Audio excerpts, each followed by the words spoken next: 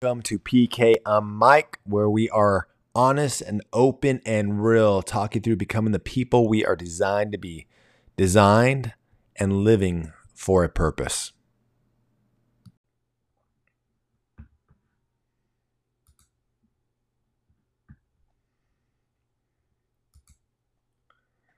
Hey guys, what's up? Welcome. It's Tuesday night.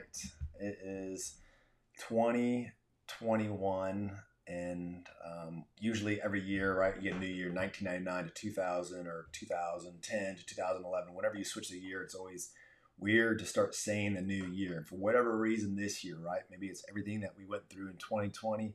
Saying 2021 just seems and so refreshing. It's so clean. It's new opportunity, and so I hope your day five. Today's January 5th. I hope day five of 2021 has been unbelievable. I hope your first week is off to a great start. I know we are here. I'm very blessed, very thankful, very grateful for things going on right now, and look forward to what this year has in store. And so we're going to kick off the first year with PK and Mike. I'm really excited. My son, Paxton, who is 5, so we decided to homeschool him the first half of the year, right? So much uncertainty, not sure what we're getting ourselves into. Um, he's typically a shy kid, and we're like, last thing we want to do is put him in school, and then something happens. We have to take him back out of school because of all what 2020 had to offer, right? And so my wife, who did an amazing job homeschooling him, um, he's grown so much in the last 5 months or however long it's been. He's It just blows me away. I remember coming home and asking him simply, "Hey, just joking around, Paxton, what is this letter?" And he's like, "P." I'm like, "What letter is this?" He's like, "M." "What letter is this?" "A." "What's 2 plus 2?" "4." I'm like, dang, my wife's an awesome teacher. And so, all you homeschool moms who are putting the work and the energy and the time in to invest into your children during these times that are just craziness to begin with, much love, much respect to you, and especially to you, babe. You killed it with him. And so, Paxton finally said, over the Christmas break, I want to go to school and I want to meet some new friends. And so we were like, "Are you sure you want to do that?" And sure enough, tomorrow they go back to school. He has a new school teacher. He's going to make some new friends. And even as I know he is going to do amazing, I feel like I did when my first son went to school, like that nervous feeling, right? The innocence going into the public school system or going to be around other kids. I don't know what he's going to hear and say. And it's constantly, instead of worrying, going back to prayer. And so uh, give all your good vibes. And if you think about it tomorrow, his name is Paxton. Give him a shot, give him a little prayer, and that he meets some amazing friends, that God continues the good work in his life and uses everything to draw him closer to him ultimately, right? Because that's what it's about. And so, welcome again to PK and Mike. So, what I wanted to talk about tonight and get after a little bit is for you, some of you that may not know, or maybe you guys do know, I ended up being tested positive for the Rona. Early in, I think it was like late November, early December, maybe, right? And so Friday night, I started feeling a little bad. Saturday, isolated myself, had a temperature, body aches a little bit, not too bad. Just felt under the weather. I can't say I felt awful, right? I knew with everything going on, hey, let's just isolate yourself. The headaches were the worst part for me. Within a day and a half, 2 days, temperature broke. If it was any other year, this is speaking for myself because I know there's a lot of people out there right now suffering with this, with family and friends that had some hard times with it. In fact, one of my good friends I spoke with today struggled for about a week and a half. I have another good friend who lost a brother earlier this year to it. And so I was very fortunate to just have, 2 days. And then I was tired, but the headaches and all that were the worst part for me. And about 2 weeks later, great, feel fine, feel normal, back to my crazy self. But while I was isolated in my room, right, got to read a lot of books, create a lot of conversations with people, watch some movies, but isolation for me was the worst part. It just was. And I think we are designed as relational beings, and anytime you get isolated and taken the relationship away, I think that is part of what hell is going to feel like. Because when you're isolated from the Creator and that relationship is taken away, um, I can imagine what that might be like. I was explaining to my wife, I go, just think about this, because one of the books I'm reading is called The Case for Faith. Awesome book. If you like deep philosophy, stuff on hard, tough questions, The Case for Faith. And so it really opened my eyes to a lot of different things. And I was thinking, when me and my wife aren't clicking, when we aren't doing well, it just seems like there's this big gap, and it sucks. Life just sucks. Everything seems harder. It's not fun, right? And I can't imagine what that looks like at a multiplied level when you're separated from God for eternity, right? So I don't know what that feels like. But while I'm isolated in this room, one of the questions I always ask myself in all situations is why? What's the purpose? What's the lesson? What's there to grow and learn from this, right? I was bored, but there was a lesson there. I didn't know what it was. And all week long, I was asking this question. I was reading different books, and I was praying, God, show me. And I spent a lot of time in the Word. And there is one book, right? It's so funny. I was like, you know what? I don't know if I've read every book in the Bible. I don't. I grew up in the church. I started getting discipled in college. I really started growing my faith and wondering what that looked like. And I said, what book have I not read? And so I opened up to the book of Joel. So if you guys aren't familiar with the Bible, it's after Hosea, a bunch of names, Daniel, it's after Psalms, after Proverbs, but it was the book of Joel. I'm like, let's see what this book is. The reason I chose the book of Joel to read through was because it was only 4 chapters. I could read through it and say I read through the book of Joel. So remember, randomly, book of Joel, because I thought I never read through it. I was asking God, what's there lessons to be taught through all this isolation going on?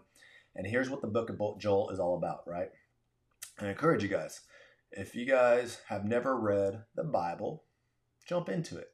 I always explain the Bible is like the ocean. You can dip your toes in and get wet and understand, man, it's cold, right? It's wet. It smells, right? Like your toes are in. You can get your ankles in and get a little more wet, experience the sand underneath your feet. You can go up to your neck and start feeling the power and the waves crashing around you. And then you can throw the snorkeling gear on and dive in, and you see the beauty of the fish and the life underneath the ocean, right? So you can go as deep as you want into the Bible. Seek with open heart and ask the right questions. Just ask questions, right? And I think you'll discover some cool truths in there that may open up your eyes to things that are going around and why things started to happen. And so I opened up to the book of Joel, and here's what the book of Joel is. Without going into every single thing and making this big old Bible study, is the book of Joel is about a city that is swarmed by locusts and complete destruction takes over their land. So I don't know if you guys have ever studied locusts or what they do. I'm going to post a picture right here. So this is a picture of a man standing in a swarm of locusts.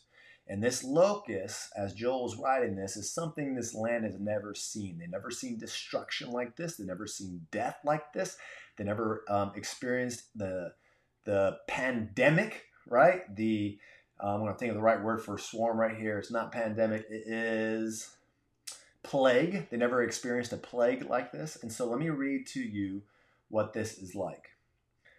Desert locust swarm can be 460 square miles in size and pack between 40 and 80 million locusts into less than a half a square mile.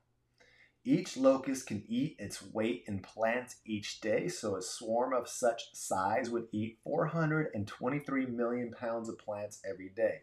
This happens today in the world. To put that into context, a swarm the size of Paris can eat the same amount of food in one day as half the population of France.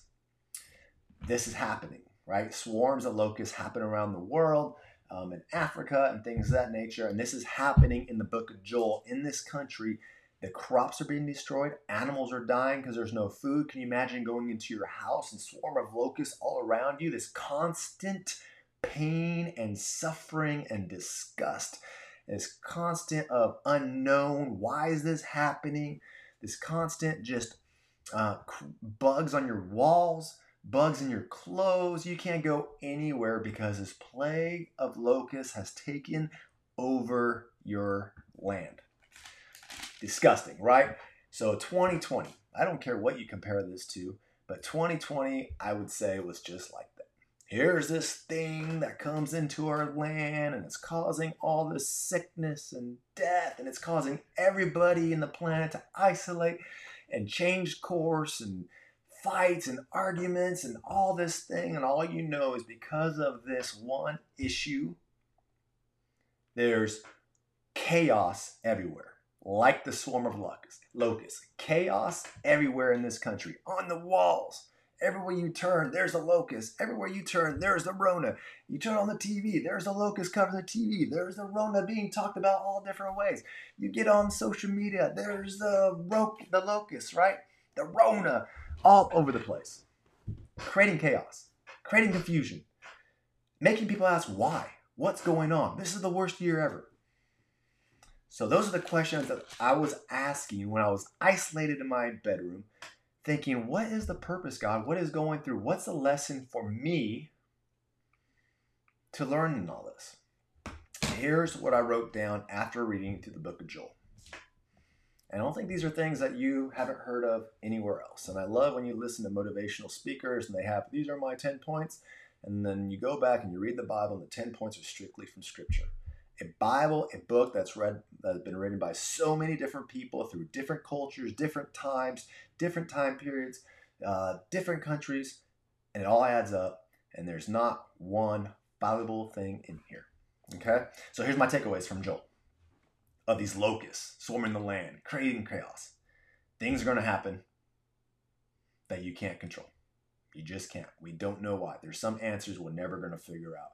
We don't know why Rona happened in 2020 and caused the chaos it did, right? There's theories, there's philosophies, you can sit and read it all day long and get angry all you want. But the truth is you couldn't control what happened in 2020. You couldn't. You can control your actions, you control your attitude, you control the way you think about things, and you go about things, but you can't control what it did. 2020 happened. Number one, things will happen you can't control. Number two, you can either look at it and fight and be mad at everyone and cause angry, or you can learn from it. You can find the blessings in the thing, in the bad situations that you can learn from. And then you can teach about it. Because something's going to happen in my kids' lives outside of Rona that they're going to have to learn and grow from it. Right? Just problems are going to happen. Either tiny little roadblocks that seem like mounds because they don't know how to handle adversity, or when those big, huge mounds come, they're going to learn how to handle and climb that in a better situation. So I can either learn from what happened in 2020 and teach it and learn from it. So number one, things are going to happen you can't control. Number two, make the decision to learn from it, understand why it's happening. Number three, and this is a big one because I don't think a lot of people do this. I know I didn't until my attention was brought to it, was when problems happen, what Joel called the people to do is not fight, not argue, not go put their policies in different places and push agendas into people's face. He said, fast, humble yourself, ask the Lord, and give him your heart. I think all of us have lessons we could have learned from 2020. I think we all have lessons, things and areas that if we really were quiet and still and gave our heart to God who's in complete control and ask him, I think the lessons can be learned from 2020 that will change your life. I 100% agree from that. So what lessons is there from last year that you can learn from, that you can be grateful for, that you can take into 2021, that you can take on through the rest of your life, that you can teach to your kids so when adversity hits them later on in life, that now they have something to learn from and grow from? Only refuge that you'll ever have is in the Lord. Again, Joel says, look, all these locusts, we don't know what's going on. We don't know what's going on. But learn from it, teach from it, fast, humble yourself, give your heart to the Lord, ask him for answers. The only refuge you're ever going to find in a time when things are being destroyed and ruined around you is in Christ. And then finally, there's always hope. There's always encouragement, and blessings are going to come. I don't know when those blessings are going to come. There was a lot of tragedy last year. People lost people that were close to them, and that pain does not just go away. Right? People are going to be battling this sickness, who knows, probably for the rest of their lives. Right? So the question is, blessings will always come, though. And do you have hope that a blessing and encouragement are going to come through the midst of tragedy? If I look at my life in general, and from the time I go back to high school when I had goals and ambitions and things happened to me that I couldn't follow through. And at the time, they seemed like tragedies. So coming out of high school, my first love was baseball. I wanted to play baseball. I didn't want to go to college anymore. I simply wanted to go to junior college for a year. I hurt my shoulder in my high school year, so I couldn't throw a baseball. I wanted to rehab, get in the minor league system, and play as long as I wanted to. My shoulder wouldn't rehab. I lost the game that I absolutely loved called baseball. And at that time in my life, as an 18, 19-year-old kid, that seemed like the biggest tragedy. Here's a game I've been playing since I was 4 years old. I absolutely loved. Why is it being taken away from me? This isn't fair. This doesn't make any sense. In the course of that, I had some friends playing their second year of junior college football, and I said, you know what, forget it. I'll go play football with them for 1 year, and we'll finish off together. And that decision ended up being a scholarship to Texas Tech University, where I've met some of the greatest friends I ever met. It was one of the greatest times of my life. I got to meet my wife. Through that, met my wife, and now here we are 15 years later, 3 kids, got a business that's successful, made some amazing friends. But because of that one tragedy in my life, that seemed like the biggest thing ever to happen, when I look back at it now, was just a small little hill that had it overcome. Because of that one little tragedy, God took me into a whole nother area that he wanted me to go to. He took me to far west Texas from Southern California. And by the way, where I met my first friend, my age, living out the gospel, who introduced me to my mentor and disciple, who discipled me through college, who taught me what it was like to read the Bible and understand it, who changed the course of my heart, who took me from a Christian that was missing about 8 inches before it was all head knowledge with some heart, where it went from head to heart, where I still apply a lot of these lessons and things today, and I have so much more room to grow. But all that happens because I was given a tragedy in my life at 18, 19 years old, where I couldn't throw a baseball no more and had to go play football. So 2020 is done. It's over. The locusts swarmed and destroyed the land. You can either look at it like the biggest tragedy of your life, like the biggest wasteful year of your life, or you can start praising God and know that there's hope coming, that through 2020, you're going to become a better and stronger person, and he has bigger and better things for you ahead of time. But you're not going to discover that by weeping and mourning and fighting about things you can't control. So my whole purpose tonight on PKM Mike is get out there and let you know there's hope. That the answers are in the Bible. Like, the answers of a pandemic are in the Bible. Like, we just read through it. Go read the book of Joel. You have the answers. You have the step-by-step guidance. You have the roadmap. It's just your decision to make a choice on what you want to follow. That's PK and Mike. You guys have a great night. Have a great week. Get after 2021. You have hope. Let's go.